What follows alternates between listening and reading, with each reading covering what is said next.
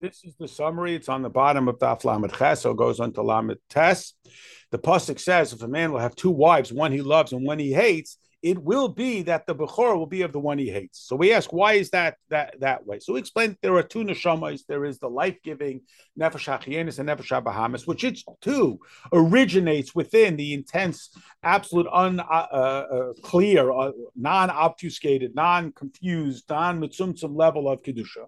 And it's brought down into this world to give physical life to our existence. And then there is the level of the Nefesh Elikis, the Chelik Elikal, the second neshama, that is not mitzumtzum at all, is pure, direct from Hashem. And the two are embedded within the same guf. And this is the idea that we are called Yisrael because we have to struggle.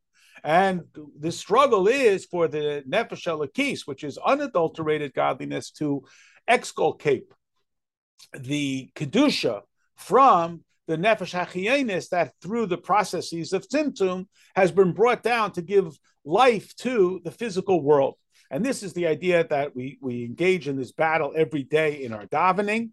Davening is called the time of battle. Then this is engaged in through the Psuki de Zimra, where we talk about, instead of ourselves, we talk about Hashem.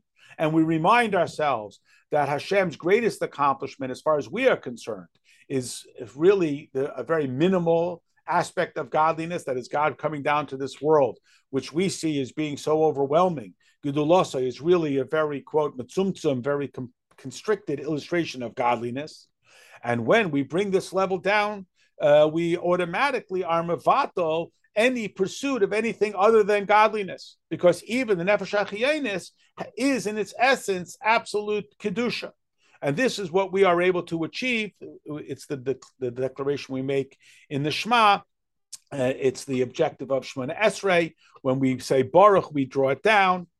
Like even in Slach Lanu, which we're not only asking for forgiveness for Aveira, but for a reinstitution, a hollowing out of anything in between us and Hashem, so a reinstitution of our original relationship, even of the Nefesh HaChiyonus.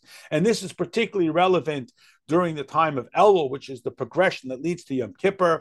Yud Gimel Midas Harachamim are evident and obvious, and as such, we are being further unified with the infinity of Hashem. Then there's a second mimer on Daf Lamed Ches that says that Hashem did not listen to Bilam and he transformed his curses into brachas. And we ask the question, well, why is this striking? Bilam's a bad guy. Why would we even think that Hashem would listen to him? And it says he didn't listen to him, but then it says he transformed his curses into blessings. Well, if you're not listening to him, there are no curses there at all. But then we went on to say it's because the emphasis is that Hashem Elikecha and Havaya, which is the infinite level of Hashem, starting with the level of Yud, then even the point of the Yud, which is also directed upwards, which again recognizes and suggests this idea of total bittul, which is Chachma. And that becomes Elikecha, your personal relationship with Hashem, which further underscores this idea that through Chachma, we can eradicate and shatter the Klipa and expose this level of godliness. That now it's only that all things are Kiloi Chshiv when they are Kemet. They are like they are non-existent when they are before Hashem. But they're not mamish loichshiv. And what about when they're not before Hashem?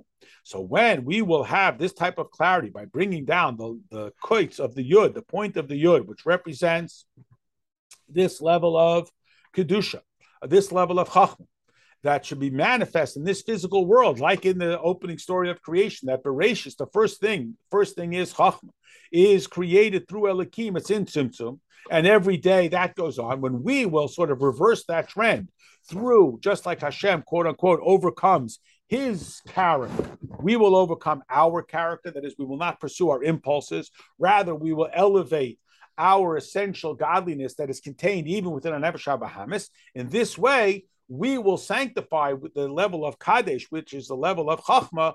We will identify this infinite level of godliness that is contained within us.